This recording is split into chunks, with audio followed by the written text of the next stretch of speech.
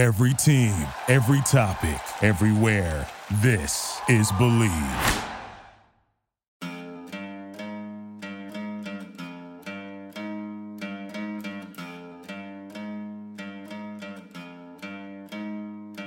Today on the podcast, we have Tim.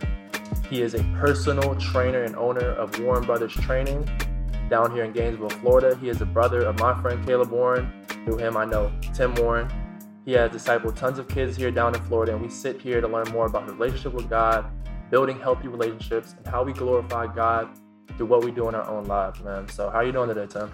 Doing good. Doing good. Can't complain. Can't complain. Got that cold weather out, which is my favorite. So it's crazy. Having a good week, man. Crazy. It's like you guys brought it with you. It's 40 degrees out here in Florida, man. I came out here to be 75, sunny, training. It feels like Rhode Island, man. It's crazy. Yeah. So kind of talk to me about where you are in your life right now, right? Before we go into things, I kind of want people to have an idea of where you are mentally in your faith and stuff like that. Great question. By no means am I at the peak of what I know I can be. Yeah, for sure. However, if you were to ask me that question 5 years ago versus right now, oh my gosh, like the distance I've come. First of all, like I said, spiritually, in my relationship and understanding of who God is and what my role as a human, one of his creation is, it's just grown like crazy. Even though I've had a relationship with him my whole life, over the last couple of years has really allowed me to grow deeper in that. And then just as a man, as a trainer, anything else, like the last couple of years, just being able to actually invest my time and energy into research and development and thinking through things.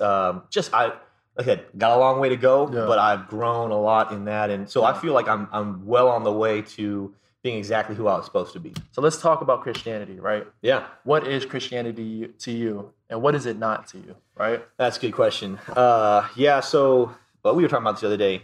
Man, it's hard when you look around the United States. I don't know what the current statistics are, but I know a couple years ago I saw one that said something around, it was like 85% of Americans still claim to be Christian.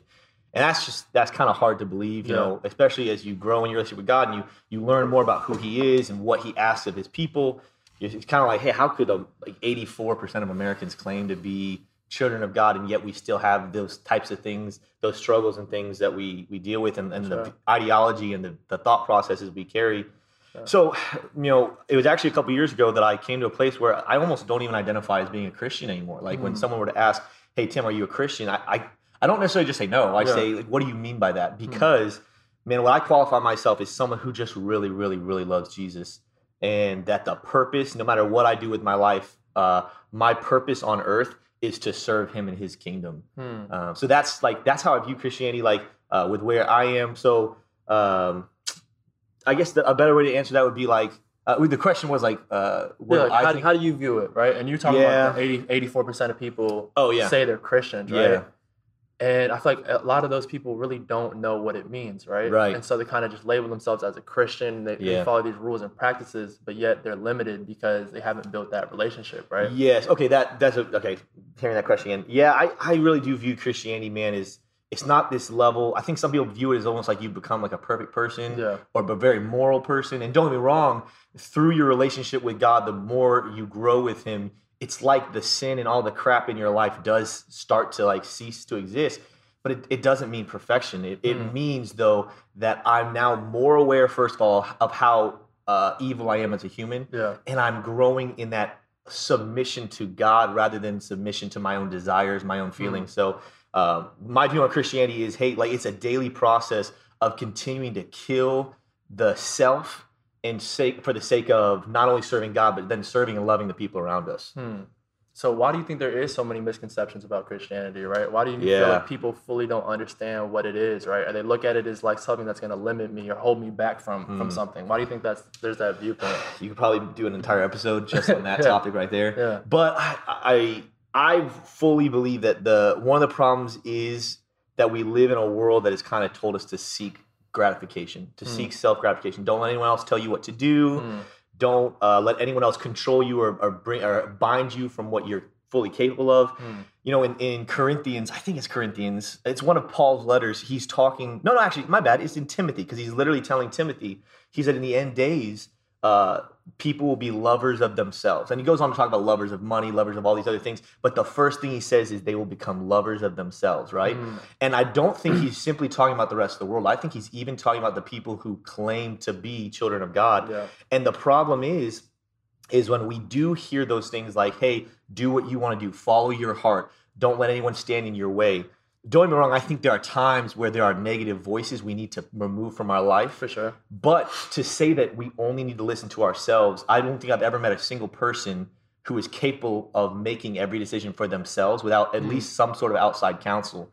And then furthermore, you go farther into it, it's like, man, like what better counsel could there be than the creator, the person who designed you, who set your life in motion, who has a plan, a purpose for you.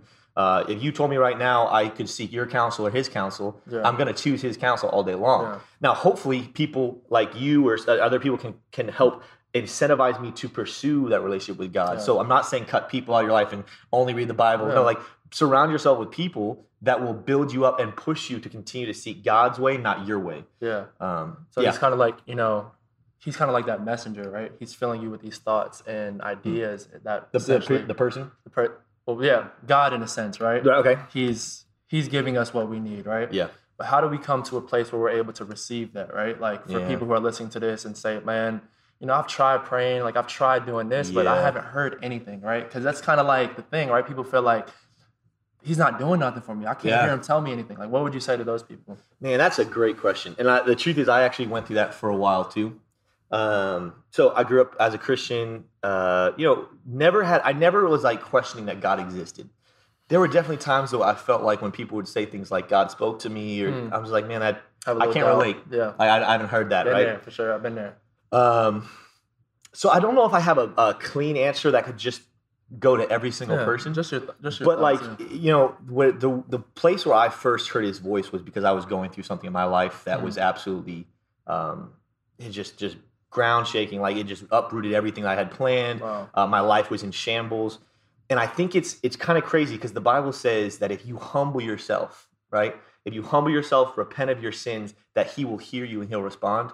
Man, a lot of people, I think sometimes when they go to pray, whether we think we are or not, a lot of times we're doing it from almost a prideful position. So even if there's something we need, because more often than not, people usually pray when they need something. Yeah. But my question would be like, are we praying from a place of humility and of a place of like, Lord, like I'm at my end and I need you, right? That's good. So what happened with me, the first time I ever heard his voice was I was at my end of myself. I wasn't necessarily suicidal, but I was at a place where I was like, God, like, would you just kind of end my life? Like, I don't feel like I have anything else to go with. Wow. But in that desperateness, I had nothing to be prideful about. So I was very, very humble. I was very open, and I was pleading as if my life depended on it. And in that moment, that was, I think, like the first time, like, it was like, even though I'd had a relationship with him to a level, it was like it became very real. And like, then when you read it, even like in the Bible, because a lot of people will be like, hey, how do I hear God's voice? Well, start at the Bible. When you're in a place of desperateness and you're in a place of humility and you read the words that he gave us over thousands of years, man, it becomes real to you. The knowledge, the wisdom, the information, it like jumps off the page and into your soul. And then through that, like the other way is, how are you going to hear his voice if you don't even know what it sounds like, right? So if I've never spoken to you before, never heard your voice, but you talk to me, I'm not going to know that that's Ivory, right? Yeah. And so how many people, like, they don't really want to pick up the Bible and read it, but then they're like, oh, I don't hear God's voice. So it's like, well, how do you even know what God's voice would sound like? How do you know the kinds of things he would say to you? That's fair. Right? That's deep. So the more and more you grow in that, and the more and more you become desperate for him and nothing else, and you humble yourself and you realize I can't do this on my own. Yeah. God is a God who he just shows up when we are at our lowest point. That's so one of the things I'd be like, hey man, if you're not hearing God's voice, are you low? Right? Are you low enough? Yeah. Yeah. And I think it comes points like where when you pray, it's kind of like you give up your ego in a sense, right? And absolutely. I forgot who said it. Absolutely. They labeled the ego as, ego, E-G-O, edging God out of your life. You know what I'm saying? And we all have an ego, and we all think that the world revolves around us. Yeah. And it works both ways. We think, we want to be looked at all the time, but we also have the ego where it's like, we're going through something. Feel bad for me, right? Yeah. So that's kind of thing where it's like, you're praying, you just want to be like someone to feel bad for you, but really you just have to kind of get rid of that ego and just be vulnerable, right? And be authentic. And I think it's something that takes practice. You say prayer takes practice, right? Absolutely. It takes practice. Absolutely. And even what you were just kind of saying there, like, when we talk about pride, because that's one of the things, like, if you're prideful, there's one thing that God really hammers over and over again that he hates is the heart of the proud, right? So I think some people misconstrue that to say like, hey, like pride is when I'm like boastful or like I'm sitting around telling everyone I'm the best. Look at me. But actually, pride is the heart of only worried about yourself, and everything's about you. So while yes, that person going around saying I'm the best, look at me, he is prideful.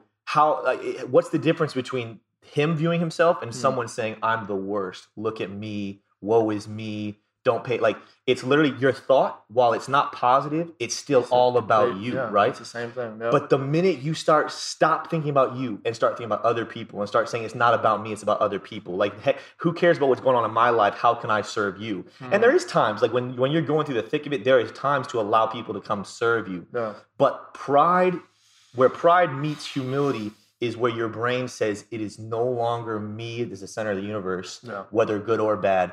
It's about something bigger than me. And in that, whether you're on a mountaintop and you're boastful, it brings you down, or whether you're in the valley and you're miserable, it lifts you up out of that. So humility is that great kind of balancing point to put us on the trajectory to, when you talk about think gold and be excellent, be motivated, like you can't do it on the top of the mountain by yourself and you can't do it down the valley. We got to have that humility to allow ourselves to be exactly where we're supposed to be. Jeb made an amazing point yesterday. He talked about how, I don't know the exact quote, but it was along the lines of like, be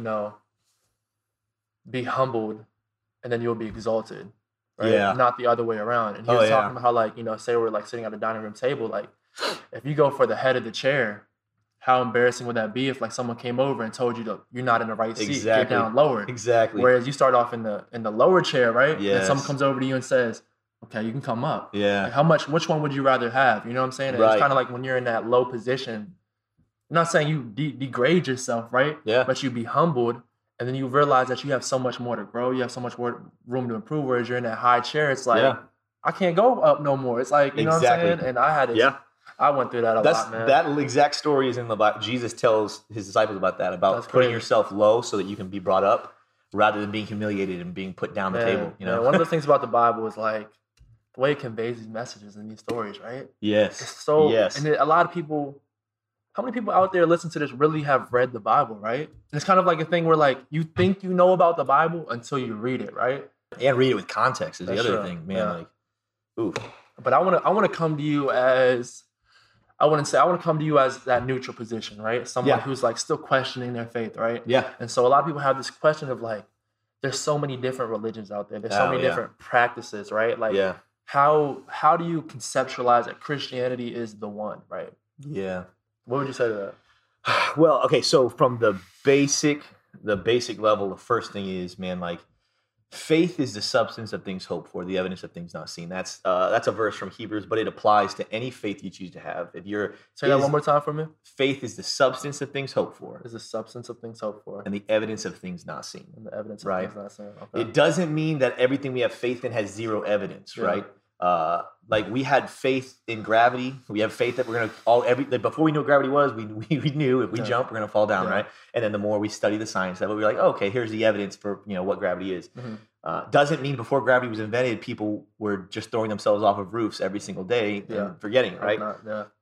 So that being said, man, I do believe that there is evidence in God. However, no matter what your faith is, no matter what you believe in, you have to have hope. Like even like let's say someone was an atheist and they just believed in science, there's nothing else but science. I'm like, man, even at that, have you done all the studies? Have you done all the hands-on research? Or are you trusting in the words of some men in our history, some men who have high degrees? And granted, the intelligence of those men is probably very high, but at the end of the day, you're having faith that what they're saying is absolutely true. And then on the flip side, like, even how many times in our history has a scientist come forward, a brilliant man come forward with a scientific discovery that within the last couple of years, we've been like, hey, that's actually not how that works. Sure. Right? So the first I would start at is like, hey, man, no matter what we believe, whether we believe in this faith, or no faith, meaning no religion, man, we have to have faith to believe those things. We have to have faith to believe in something. We have to believe in anything we believe. Like the truth is, every person has faith. The question is, what's your faith in? What you put it into.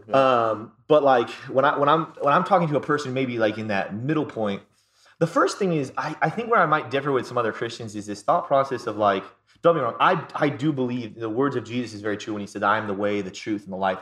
no man comes to the Father but through me. Yeah. Meaning if we were to picture that mountain story, like the thought process, oh, there's the top of the mountain, but there's many trails. Jesus is very clear. Hey, there's one trail, right? Here's the thing. Jesus did not come to force himself on people, and he did not intend for his children to go out and force it down their throats. That's why we have things like the Crusades, right? Where the church actually went around like killing people and forcing them into their religion. That is never what God intended, right? From the very beginning, when Adam and Eve decided to choose sin and death over the way with God, from that moment on, mankind was separated from the Father, right? So the Father can no longer be in the same place as his children because his children decided, I want nothing to do with you. And because of the law, he's not even allowed to see his children, right? So at that point, we all as humans have been eternally separated from our Father. And if God is good, which it says he is, God is the definition of good, anything that is not good is bad, right? So if you're not with God, everything else around him is bad. So when we talk about heaven versus hell, we talk about eternity and happiness, eternity and suffering. Yeah. It's like if you're with God, that's good. That's heaven. If you're not with him, that's hell. So it's not an issue of like God's up there saying, oh, you've been a good person, come be with me. Yeah. Oh, you've been a bad person, go to hell. And it's like he's punishing us. It's right now humans have chosen we don't want anything to do with you, God. And according to the law, there is nothing we can do to change that.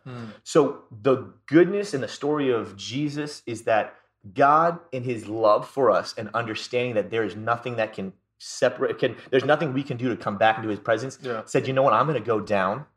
And instead of requiring something of them, I'm going to do all the work for them, right? And I'm going to reopen the ability for them to choose whether they want me or whether they don't, right? So if I'm dealing with somebody who is struggling with their faith, if they can show me and tell me like, hey, Tim, I'm perfectly happy being a Muslim or being Hindu or I don't sit there and try to talk them out of that because it's like, hey, listen, if you can honestly, it doesn't matter to me. Like it doesn't affect me what you say. When you go home and you get in the closet, are you okay with your life choices? Are you at peace with what's going to happen with you? And I can't tell you the amount of people who to your face will say yes and then go home and be like, I actually don't know. Like, I don't know what's going to happen to me, right? So my thing is like, hey, like, do you know that Jesus died so that you could have the choice to be back with the Father? Wow. And if you know that and still don't want God, that's between you and God. Yeah. I'm not going to force that upon you, but I want you to know, hey, listen, at the moment, before our relationship with Jesus, we are separated from the Father eternally. And the separation from the Father is what hell is, right?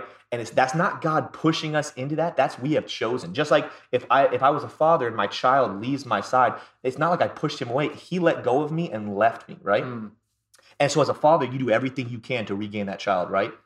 But if your child was put into slavery and the slave owner owns that child, you have to buy him back. Wow. God of the Bible is the only father figure in any religion who bought his children back. The rest of the religions kind of hint towards, hey, if you're a slave, you're a bad person, do this many things, do these things, and you can get yourself out of slavery. Yeah. And you can come back to the Father. Yeah. But then it's almost like this thought process like, oh no, like, but do I have to keep this obedience standard to where like, if I'm bad again, the Father's going to get rid of me again? Yeah. And it's like, no, actually, that's not how the world ever worked. The Father has always wanted us. We left him, gave ourselves to slavery, and then he came and bought us back. But if we don't want to be his child, he's not going to force us to be his child. Yeah. Right? So you can't ever force somebody to be a Christian, but you can explain to them like, listen, there is no beautiful picture of a religious father like Christianity, true Christianity, where the Father has every right to say, you left me, like you chose this life for yourself. Yeah. He rather said, you know what, despite the fact that you don't love me, I love you enough to die for you, to sell everything for you and buy you back. Yeah. And on top of that, then I'm not even going to force you to come home. I'm just going to give you the right to come home. Wow. Right? That's an amazing answer. I think, we need to realize how much power God has over our lives. Yeah. First and foremost, right? Like we live in a world where we think the highest power is the United States government, right? Right. And we kind of, it's like, I feel like it's even harder to be in your faith, right? Yes. To be in your practice and what you believe in because there's so many outside influences, right? There's the media is getting big, smartphones and news and everything just seems like it's like they try to make it bigger than spiritual life, everything just being made bigger and more important. And so it's like, a lot of times like what we believe in gets pushed to the side. How do we work to kind of like make our spiritual life and what we believe in God, and more important than, the stuff that the U.S. is putting in front of us in a sense, right? Like the news and politics, right? And all that stuff. Like, how do we just get higher than that vibration and kind of just have a healthy viewpoint of that? I mean, so going back to what we were talking about before, it comes down to your faith level, right? Yeah. So I just want to put this kind of like in a realm maybe like athletes will fully understand. Like, let's say you have a basketball game that you have to play a couple guys from, let's say, Duke University, right? Okay. Very high level basketball. Those guys are great. And if you lose this game, like, you're screwed, right? If I know right now that I'm the one that has to play that basketball game, like, I'm pretty scared. Like, maybe I could get lucky and make a couple of shots, but like, these guys are high level basketball players, right? Yeah. It's a little different when you find out that your teammates LeBron James and KD, and if my teammates are LeBron James, KD, James Harden, like if I just take any player from the NBA I want to play a bunch of kids from Duke, my confidence level just shoots up a lot, right? Mm-hmm. Right. So think about it the same way, man. Like the U.S. government, the world government, anywhere you want to go, the world powers are pretty scary. And the truth is, we are in a world where it's like, hey, play by the rules of, do as these people say. Even like social media, man, like the pressure to conform to what people think you should be and do, and how many people do you see and you're like, hey, they look like they're happy, but you just know behind closed doors they're just puppets. A lot, yeah. So it's very scary to know I live in a world where if I don't abide by the way that people, the government tell me to abide, that it's almost like I'm an outcast. But if your faith is in God and the truth of who he says he is, where he says things like, if I am for you, who can stand against you, right? Despite the giants, despite the government, despite the things that stand in your way, the same way I would have a lot of confidence knowing LeBron James is on my team. Yeah. I have a lot of confidence facing the world and going against what they say because I know who is for me. Who is on your team, man. Yeah. We got the best one on the team. That's Jesus, man. So that kind of, brings me back to what we were talking about the other night. And we were talking about like persecution, right? Yes. And how certain religions are persecuted. Oh. And what were you kind of saying about that subject, right? How... Yeah, man. Oh, man, that's hard. The state of Christianity right now, right? Yeah. So okay, so just because I just want to preface that by saying, just because God is on your side does not mean your life is easy. Like when Jesus left, he did not say, hey, if you're mine, if you're with me, I'm going to make you have an easy life. You'll make $1 million easily. No one will touch you. Although there are lots of places where like people are on death row and God just comes in clutch, and saves them. That being said, how many people over the last 2,000 years since Jesus has been gone have been brutally tortured and murdered for their faith? I'm glad you talked about this point. Yeah, man. So when we say that God is on our side, that does not mean we're untouchable. That does not mean that we are saved from any type of inconvenience or discomfort. But we were talking about the other night, man, like in the United States, what's the level of persecution for being a Christian, for being an outspoken Christian? I think at this point, the most popular thing that could happen to you would be social media just kind of like belittles you, Just don't get me wrong. That's a major thing. Like there are people that go to counseling and commit suicide due to like online bullying and everything. But like at the end of the day, I'm sure there's cases of it here and there, but there's not large mass persecution against the church like there is in places like Indonesia and China and other places in Asia, Africa, South America, where people are literally losing their heads, losing limbs, never allowed to see their family members again in their life because their faith is in Jesus. However, like we were talking about the other night, man, like if you look at where's the church, and when I say the church, I don't mean just like people who claim to be followers of Jesus. I mean where people love Jesus to a level where they don't care about their life anymore. Where are those people growing the most? In those countries like China, Indonesia, Africa, South America, where they're being tortured, where they're being killed daily. And there was a story of this pastor in China talking about how his church, he was a pastor of a church of well over 1 million people. And that doesn't mean 1 million people gathered together because actually at the time, the law said it was illegal for them to meet in person. So they met underground and they knew if we were caught, we were going to either be put in prison or even killed for this, right? Wow. But yet their numbers grew and grew and grew and grew. And China, being very intelligent, realized, listen, no matter what we do, they grow. So why don't we just go ahead and legalize it? Why don't we just say, okay, pay your taxes, but it'll be okay if you be a Christian. So the pastor was talking about that, like when that happened, everyone rejoiced because now they can meet in person, they can come together, that's awesome. But he actually began to notice that now that Christianity was legal and the persecution had dropped, people weren't coming to Jesus. Like it became easy, Wow. right? And Yeah. and then China, I don't know what happened exactly, but China made it illegal again. They began persecuting Christians again. So the church went back underground.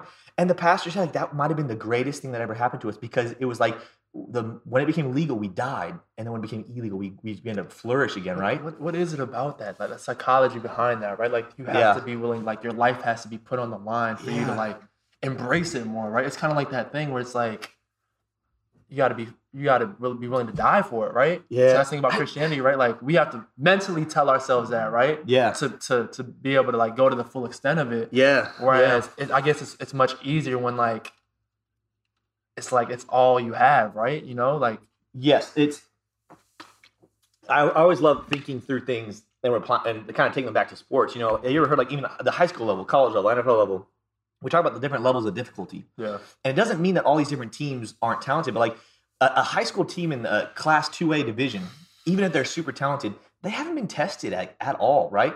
So odds are, if they go up against a guy from 6A, 7A, a team like that, there's a chance they might win, but they're probably going to lose. And one of the reasons why is because those 6A, 7A classes have been tested all year, right? And that's what we kind of respect. Like in college football, you know, I'm from Florida, so if you're not from Florida and you disagree with the statement, okay. But like overall, the SEC is seen as the best conference in college football, right? Yeah. Why? Like there are teams that are very, very talented in other conferences. However, nobody sees the test that the SEC teams do. And it's almost like by the end of the season, they've just been so tested and they just are prepared for the worst, to where they stand up in the moments they need to. And these other teams that have been taking pancake seasons the whole year, last couple of years, they actually get into a game where they have to fight, and they've never had to fight before, right? And so when you cross that into like Christianity, man, like I literally think that like some people can be kind of weak because like here from the United States, with no persecution other than maybe someone calling me a funny name on the internet, there's no reason to be super strong, right? It actually allows me to be kind of weak. It actually allows me to almost be like, I'm going to serve God, but I can still do it in a way where I kind of am seen as a high place in the world. And so it almost like subconsciously feeds into our brain of like, oh, I'm actually in good standing with God and people. And we slowly start shifting our paradigm to what is making God happy to what's making people happy. Versus in China, Indonesia, those countries, they already know they're screwing. Like nobody likes them. The government doesn't like them. The people on them don't like them. So like, listen, I'm not serving or living for you. I'm living for my Lord and Savior, right? And it's even that thought process of like, if you have the right to choose to do something that's easy or something that's hard, which is going to grow you more? Something that's hard. Right, every single time. If I want to I can't get better doing easy. Yeah. I have to put my body, like if I'm playing sports, I'm not going to get better by playing, if like as you as a wide receiver, you're not going to get better by playing a DB that's worse than you. You'll get better when you start playing against DBs that are way better than you, correct? Right, so them every day. Same thing, man. What in Christianity, what is going to allow me to grow in my faith and relationship with Jesus? Constant tests. Wow. Constant adversity, it's what breeds the fight or the truth out of me. Because like anyone can say they're a Christian, but when you have a gun pointed to your head, if you're about to lose your head or you're about to lose your hand or something, push come now, what do you say? Like, so let me say this. We live here in America, right? Yeah. And so we're not, being persecuted against. How do we create those trials and tribulations for ourselves, right? Yeah. How do we kind of create that testing for ourselves in our faith, right? If no one's going to do it for us, how do we do it to ourselves? The first thing I want to clarify is we shouldn't go looking and asking people to chop our heads off. And so praise God and worship Him that we aren't living in a country where we lose our heads and lose our families for our religion. But man, like almost embrace the level of persecution we have. Like embrace the people like just being absolutely hateful of you. And I'm not saying go looking. So like for example, when I see people standing with signs on the side of the road with things like God hates gays, you're going to hell. I'm like, man, are they? Well, first of all, God doesn't hate gays, so that part of the sign is false. But is it true that if you're living a life full of sin and you have no repentance whatsoever and you don't care what God thinks on the issue that you're going to hell? Yes, it's true. But that's not the way we're actually spreading our message. So I'm saying we need to stand on truth in love through Jesus and do that irregardless of what the consequences might be from our society. So when we stand on truth, a lot of people will come against us. Sometimes they won't. Like, for example, I know we were talking about this the other night, like if we look at 50, 60 years ago during the social revolution where like we have Martin Luther King, Malcolm X, what they stood for was right and it was truth, right? I think we could probably look at it and say the way Martin Luther King went about it was a little bit different than Malcolm X, Martin Luther King had a lot of love. Malcolm X was just like, hey, we're going to stand on truth no matter what. But even still, they were both persecuted. But they were both persecuted. And like, I'm not saying it definitely is not perfect yet, but what is the difference between where we were 50 years ago, 60 years ago, I think it's 60 years ago, and right now is immense, because men like those two guys stood up and said, we are going to stand for truth, whether it's liked or not, whether people hate us or not, whether people agree with us or not. And what you find is when you stand on truth, you will have your numbers of people around you dwindle. But when you stand for truth and people stand beside you, you find out who your real friends are. You find out who you can actually trust. And it's catchy, man. Like, people aren't used to the truth. Like, if I'm someone who's indifferent on an issue and I see you willing to die for your truth, I'm way more likely to side with you than I am with people who are just flip-floppy and just say whatever other people want them to say, right? Yeah. There's a strength and a power. That's why, like, I told you, like in China, where originally it was illegal to be a Christian and then they stopped, the Chinese government realized when these people stand for what they're standing for and we kill them, other people get drawn to it, right? So when we are persecuted, it's almost like, hey, like, we are laying our lives down, just like Jesus said, laying our lives down for the gospel, for the truth. And because even if we lose our life, it's almost like, man, when we stand for that truth, other people come rise up. And that's how, I'm not saying take over the world, like be the world leaders. I'm saying change this world to be back to the way God wanted it. Stand for truth. Lay your life down, whether it's death, whether it's being canceled, whether it's anything. Lay your life down. Don't think so highly of yourself that you're not willing to stand for truth, and watch what God does with it. That's a word, man. That's a word.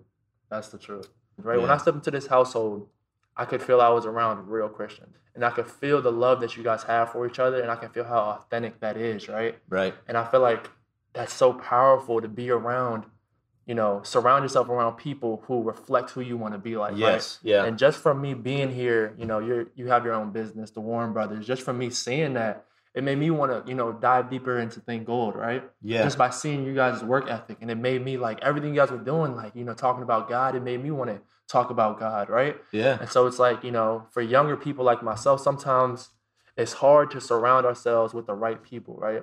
Yes. So how have you been able to put together this environment around yourself where people are, reflecting of like what you kind of want to have in your life? Yeah. Well, I mean, start by saying, I don't know if you ever heard the quote or if any of the listeners have heard this quote, but the thought process is like, hey, tell me the books you're reading right now. And I think in this modern culture, we could add movies, TV shows, whatever. Yeah. But what are the books you're reading and who are the people you're spending time with? And I can tell you based off your answer who you're going to be in 5 years, right? And what that means is we will be the same person in 5 years, except there's something that changes us, and it's the level of pretty much education we give ourselves and the people we spend our time around. Another quote would be like, hey, man, like I could tell you your financial future based off the people you hang out with. Because at the end of the day, if I'm spending time with people who are broke, what's the incentive for me like to hang out with them? We never spend money anyway, right? So I don't need to make money. Let me just have fun, which is, if that's what you choose, great, let's do it. But if you're spending time with people who are making, like have jobs making $200, $300, $400, maybe $1 million a year, it's not going to be very long before you just figure out a way to be able to support yourself, to be able to continue to hang out in that environment, right? So the community and the people we surround ourselves with dictates a lot of who we are and who we become. And Jesus kind of talks about that when he says, like, go make disciples of all men. So he tells them, go make disciples of all nations, right?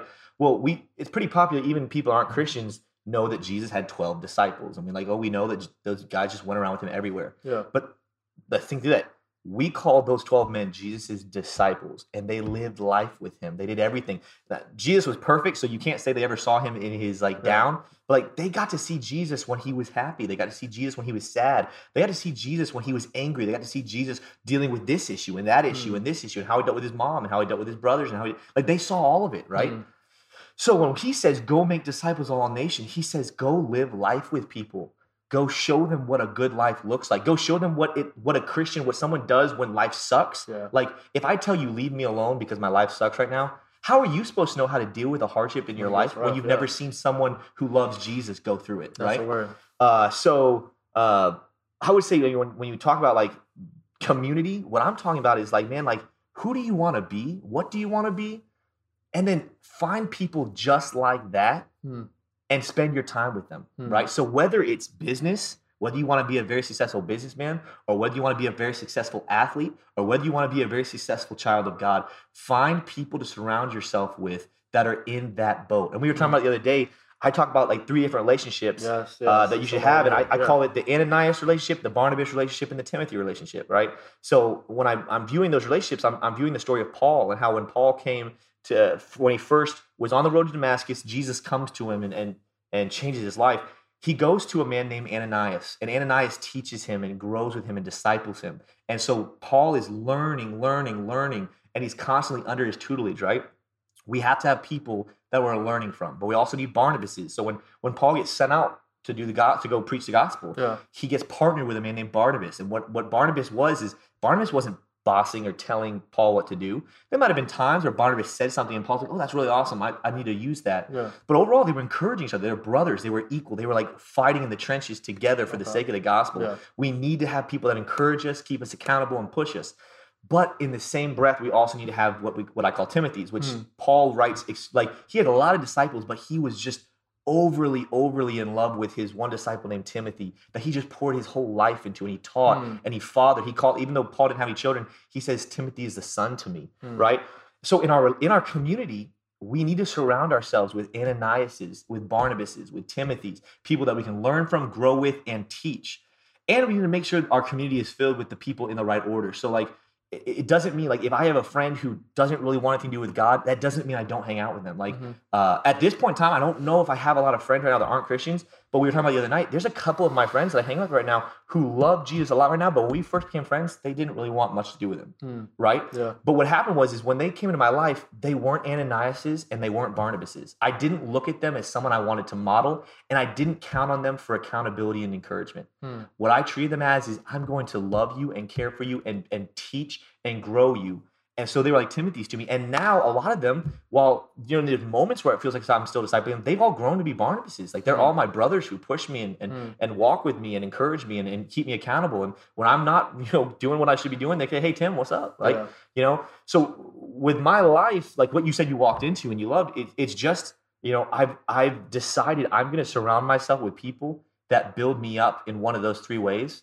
And I'm not going to let myself be dragged down and brought down by people who do not fit that boat. Yeah. That doesn't mean I don't spend time with people or have any type of relationship with people that aren't Christians. Yeah. It means, hey, when I'm talking about my safe place, like when we talk about go home to where you're safe with your family, my community is my family. When I'm outside of that community, I consider myself on the mission field. I consider myself, hey, I'm here to represent the gospel. I'm here to represent the kingdom of God. Yeah. And so I want to grow relationships with people to bring them into that community. I want to talk about your discipleship, but before we do that, it's crazy because I was talking to Caleb. I was like, oh man, this is like a 3rd day out here. And I was like, bro, it's crazy like the power that people have on your life. Like when you surround yourself around the right people, it's crazy what that does to you subconsciously, right? Yes. Because you don't even know it, right? And imagine, you're growing up in a rough environment and you're surrounding your whole life, you're just around the wrong people, right? Yeah. And you start to think, right, this is who I'm going to become.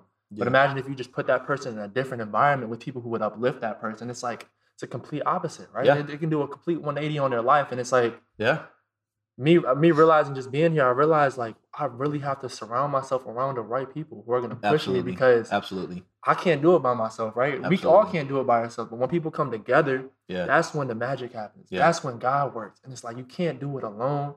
And that's why you need other people. And so I'm so blessed to be here. And I'm glad you talked about the Ananias and the Barnabas, because I feel like I have, people who mentor me.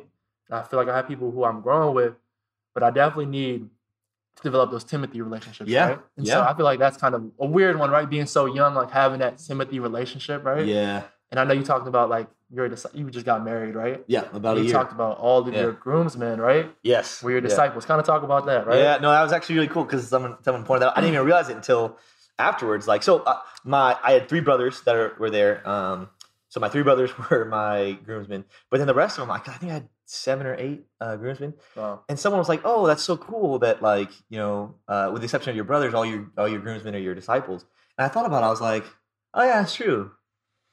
But at the same time, like I didn't choose them because they were my disciples. I chose them because they were my best friends. Can you explain what a disciple is for people who don't really understand that? So the disciple, I mean, that's a broad term, but it literally just means someone, hey, like I'm going to pour into and I'm going to encourage and grow, and that Timothy relationship, kind of like, hey, like by no means, a lot of my disciples, like some of them when I met them, they were mature. They just needed like an older brother to come alongside of them and to grow them. And like when you think about the story of Jesus and his disciples, Jesus was 33 years old, and that's what the Bible tells us. Was his age? I think when he died, he was 33, and we kind of, from the context of the Bible, all those disciples were teenagers. And I think it says that Peter was married because we have a verse talking about going to his mother-in-law's house. Yeah. But the rest of them, a lot of theologians believe that they were between the ages of like 13 to like 16. Yeah. Right? So young guys that Jesus would not have been in a place where he was like a fatherly type figure, because their fathers would have probably been in late 40s, something like that. But he would have been like that much older brother. Hey, let me show you how to live life, right? And so in Jesus' case, Jesus was perfect. So anything Jesus did, the disciples need to do. But what I tell my disciples when I'm working with them, I was like, hey, like even learn from the bad things. Because that's what I do with some of my disciple makers. Is like the guys that like were discipling me, I would watch the amazing things they did and say, that's how I want to be. And then I'd see some things, I'm like, I don't think that really actually is what I'm supposed to be living like. I don't think that actually is a great representation of the gospel. But it's because they taught me how to seek God above everything else that I was able to discern and be like, oh, I don't know if that's exactly it. I think I need to be a little bit different than that. So I tell my disciples the same thing. I was like, hey, if you see something in me that is not worthy of the gospel, make sure that you apply that to your life, right? Yeah. It doesn't mean just trust whatever I say. Yeah. But the way Paul says is, hey, follow me as I follow Christ. Meaning ultimately, while you might be under your disciple maker, you're under Christ. And so he is the one you're ultimately following. Like, and you just need somebody to help you, show you how that looks, right? Yeah. I think it's important when you're looking at a mentor, that you realize that person's not perfect, right? Yes. That you realize that person's not God, right? Yes. And that you realize that they have their flaws. You're describing like a cult, pretty much. Like they have their flaws, you know what I'm saying? Because a lot of times we look at mentors and we think, even people on Instagram, and we think that they're so perfect, right? I think that's something that's going on with celebrities right now. We think they're so perfect, right? And then we get like, then we find out that this person, oh man, I don't know, he said he was a vegan, he's eating meat. You know what I'm saying? Right. Oh man, cancel him, you know what I'm saying? But we got to realize that they're humans too, right? Yes. And everything that they've been through in their lives has made them the way they are. And I think that's something, like I always talk about it, you know, a relationship that I had in my family. It's like, it was a real toxic relationship. And I used to always get mad, like, why is this person yelling at me? Why is this person always so frustrated? Then I realized, like, this person is the way she is because of the way she grew up.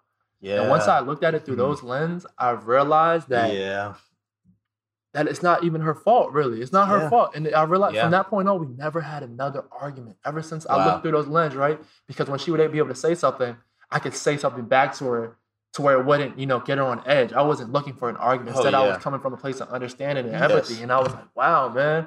And when you apply that to your relationships, you know, for y'all who want to be entrepreneurs or business owners, you know, the most important characteristic is empathy, right?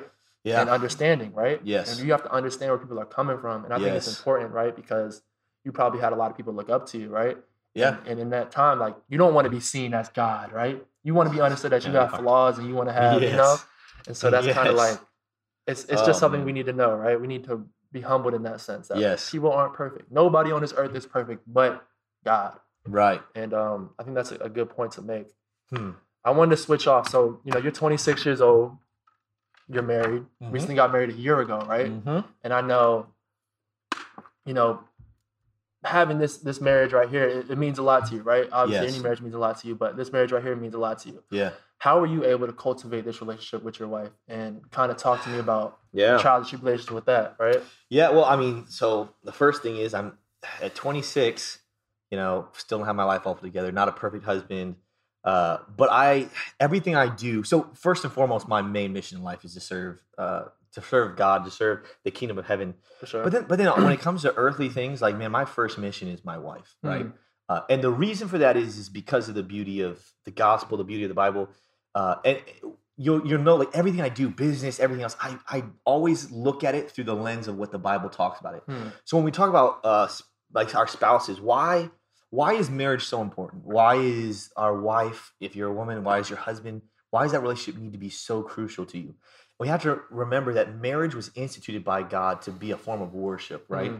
And it's a picture of his relationship with us. Because when Paul is talking in Corinthians, and he's talking about the relationship, actually, I think this is Ephesians. I keep saying Corinthians because there's so many good things in Corinthians. It's in Ephesians. He says, like, you know, wives, submit yourselves to your husbands as unto the Lord, right? So a lot of people get a little tested by that verse. They get a little triggered. That was something I seen where I was like, Yeah. Pastor, Yeah. it's where right here. Please explain this. Yeah. He goes on, like, a lot of people like finish the verse right there, and then it says, like, husbands, love your wife like Christ loves the church and gives himself for them, right? So marriage, the reason it's so important, and we can't lose focus. Like, if your spouse becomes like your God, like if you start worshiping your spouse, things have been unbalanced. But why do I put my marriage so high on my priority list of life? Yeah. Is because, man, like, the way I love her is the picture of the way Jesus loves me. So, like, on the daily, man, when I fail as a husband and I either don't really sacrifice what I want for my wife, or I'm kind of being like short with her, getting a little irritable. It's just kind of, if you stop me, you're like, holy crap, like, how many times have I like messed up, and yet Jesus is so patient and loving. Wow. Right? So it's like a kick in the butt, like, hey man, to like be a better husband, Tim. Like, be an example of Jesus loving the church. And then for the woman, even though I'll never get to be a woman, I won't understand this, but like, when he says, wives, submit to your husbands as unto the Lord, what he's saying is, do you not realize every single one of my children must submit to me? So the wife submitting to the husband is the view of us as Christians submitting to God. And in a relationship between us and God, us submitting to God means we don't get our way all the time.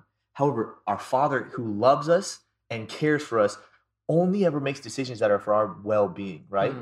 And so, why I do believe that wives shouldn't just like be quiet and just do whatever the husband says. Like, a wife was put when Eve was made, to be a helpmeet, to be there to help Adam make decisions, to help, like, hey Adam, I think you're kind of being dumb right now with that, But the thing is, it's like we have our views, we have our positions in, like, hey man, we are the epitome of what the relationship between Jesus and the church looks like, right? So even while you've been here, man, like, you've even seen sometimes where, like, as much as I want to grow my business will never grow at the expense of my marriage, right? And if my wife ever gets to thinking that the business is more important than her, then I'm doing something wrong, both as a businessman and as a husband. Wow. Because the best way for my business to grow, my relationship to grow, my things to grow, is that my relationship with my wife, which is the picture of Jesus and us, looks flourishing and growing and is in a healthy place. Wow, that's good right there.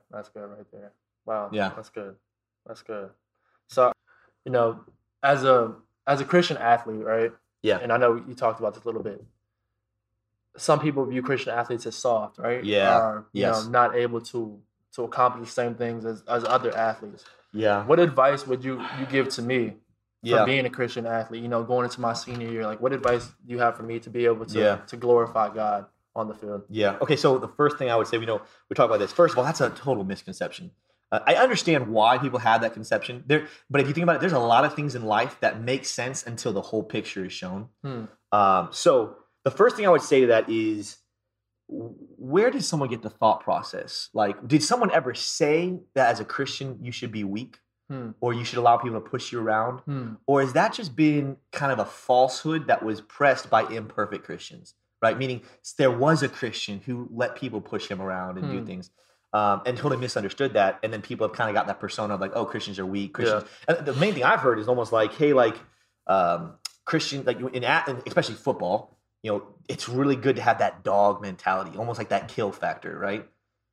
I don't understand why Christians think that if you love Jesus, you can't also be a dog, you know? Like, why can't I be the best? Why can't I be fierce? And I'm not going to try to kill someone, but why can't I enforce? Like, we're both out here under the same rules. Why can't I throw my weight around and be a beast? Like, my firm belief is Jesus enabled us to first and foremost be rid of our sin, but secondly, to go be leaders of men, to go, I wouldn't say rule the world. I would say, like, to dictate how the world exists. And if I'm not in a position of leadership, authority, how am I supposed to really do that? That's why I look at athletes like Tim Tebow. Like, who can argue with the mentality of Tim Tebow and then also say that he wasn't a dog? Like, even in his leaving the NFL, it wasn't because he wasn't feared, right? Like, people hated tackling him probably more than any other person. Maybe he just had some throwing mechanics. I don't know. I thought he did okay. But what I'm saying is, like, for any person who thinks, man, if I begin to develop a passionate relationship with Jesus, it will affect my ability to perform athletically or grow my business, I just want to challenge you and say, hey, where did you get that thought? Like, who told you that? Because that's just a complete lie. The truth is what it actually does is allow us to build a layer of foundation that is bigger. So I think what happens a lot of times, and so people are seeing this on the camera, you'll see my hand, so you'll see better. People are listening, I'll do my best to do it in my voice. If my first and top priority is my athletic performance, what I'm saying is my priority is my foundation. All right. That foundation can only be so big, right? And I might throw all of myself into that, but that's my foundation, right? Yeah. That's not going to lead to a very successful house, right? Because now what I build on top of that is limited by that limited foundation. However, when I choose my top priority is my relationship with Jesus Christ, my foundation becomes massive. My ability to care about athletics and family and people becomes massive. So what happens is even though sports might not be my top priority as a Christian, because my top priority is the biggest priority to deal with, it enables me with this massive foundation to build. So where even though maybe sports is my third or fourth priority, because my foundation is so massive, we get up there and my persistence on athletics is this big versus you're this athlete over here whose top priority is athletics. It's only this big because that's how big it can be with that being the grounded foundation, right? Yeah. Because my thing is, hey, be a dog on the field, but like if you aren't caring for your life in the other areas, like if you don't have good relational health with the people around you, if you don't have good health with physical health, meaning what you're eating, how you're operating, if you're not in a good place financially, who cares how passionate you are about athletics? You're going to start to suffer. Your life's going to suffer. So take care of the priorities in the right order. And oh my gosh, like your life will be so filled. I had a coach in high school. He put it this way. He is this great guy. He was the point guard for the Los Angeles Lakers before Magic Johnson. So he was an all-star, great basketball player, but nobody remembers his name because he was there before Magic Johnson. But he always said, listen, if I got a bunch of rocks I'm trying to put in a jar. So I got boulders pretty much. I got rocks, I got pebbles, and then I have like sand, right? He said, if people take sand and they put that sand in first, right? And so they fill it up maybe halfway, and then they throw the pebbles. By the time they get to the rocks and boulders, there's no more room, right? So they started with the wrong priority first. Yeah. But if I start with the big important things, if I put the boulders in first, and then the rocks, and then the pebbles, now maybe my jar is full, but where are all the cracks left? So when I pour that sand in, it just fills all the cracks, right? So the same thing of putting sports as your top priority and saying, I don't really care about my relationship with God, I don't really care about my relationship with people, my family, everything. That's the same idea, like putting the sand in first, and then pebbles, and then rocks. You can't put them all in there. Start with the big things that actually matter in the grand scheme of life. And that doesn't mean I don't care about the sand or the athletics. It means I'm going to fill my life with the good things first. And then what's left over, I'll be able to have them all. And I'll be a rounded person. And I can tell you right now, man, like maybe you know this, as an athlete, how many athletes have we seen be beasts at the high school or college level and they get to the pros and they kind of suffer? And then you hear these stories about what was happening behind the background with their finances, with their family. One of the people I'm thinking about right now is the running back from Alabama. I'm forgetting his name, but he was like number 3. He was a freaking monster. Came right after Mark Ingram. Oh snap! What was his name? Derrick Henry, right? No, Derrick Henry. What are you talking about? Number 3. He was big. If you guys know the name, you can put it in his like comments or whatever. Number 3, massive running back, freak of nature. Probably should have won the Heisman. Yeah, he got in the NFL, and it was just like, dude, what the heck is happening? And then we find out a couple years later, after leaving the NFL, he's dumb broke. Right? We're like, how do you you had multi-million-dollar contract? He came out and said, the reason I'm in the position that I'm at is because I surrounded myself with the wrong people. People just sucked from me, and I was constantly worried about trying to serve, like trying to give them what they need, and I wasn't able to focus on the things in life that I needed to. And so talent got wasted because while his foundation was athletics, he hadn't got the foundation of the other areas of life to be able to handle life as a whole. And because his life seemed like it was crumbling, it took his focus off the game. Versus as a Christian, if you have everything in its right order, holy cow, the amount of focus you can give to athletics and being the best, you're no longer serving yourself. But even if you take that foundation of Christianity and I say everything I do the glory of God. So when I'm playing football, I'm not playing for myself or my family members. I'm playing for God and his glory. Man, that's the motivation I need right there to be the best. Yeah, and I think to sum that up, right? Relationship with God as a Christian athlete, it doesn't hinder you. Yeah. Elevates you. Elevates you. Elevates you. It's the other way around. I think this is a good ending point right here. Yeah. We talked about a lot. I always ask these last 3 questions to end every Think Gold episode. To fill in the blank. Okay. So fill in the blank right here. All right. My greatest joy is. Wow. Wow, that's a hard one. Answer it any way you want. I know, man. My greatest joy. Oh gosh, there's a lot. But honestly, man, my greatest joy is waking up every day with a chance to impact somebody else. Like, I mean, if it was up to me, I could go right now. Like, I could die and go to heaven right now. Why am I still here? God knows there's something else he has for me to do. Wow. So my greatest joy is, hey, I have another day to impact somebody else. Wow. Okay. Our greatest battle is Our meaning mine or our meaning the business? our greatest battle. Greatest Anyway, battle. Any anywhere. person. Our as a Yeah. society, humans, people. Our greatest battle, the easy answer would be ourselves. Yeah. But even more so than that, our greatest battle is, honestly, it would be weeding out the truth from the lies. Because if we knew the truth, we would be unstoppable. Wow. But Wow. it's so hard to live in a world with so many lies, and we like even as a Christian who I say, like, I believe that Jesus is the way, the truth, and life, I still hear the bad voice. I hear the dark voices, and sometimes I get confused. It's kind of like, spend all our times learning Yeah. when the whole time we should be unlearning the things we already know. Yeah. right? Yep. Yeah. So battle would be discerning the truth versus lies. Yeah. Okay. The world needs Jesus. Jesus. Jesus. Jesus. Yeah. All right, Tim. Well, appreciate you coming on the Think Go podcast, Yes, sir. man. Appreciate you, brother. We'll plug you in. Hope you guys enjoyed this episode with Tim Warren. Yeah. Follow us on Think Gold Media. We got some merch coming soon. Yeah. Appreciate y'all for tuning in. God bless. Thank you for listening to Believe. You can show support to your host by subscribing to the show and giving us a 5-star rating on your preferred platform. Check us out at Believe.com and search for BLEAV on YouTube.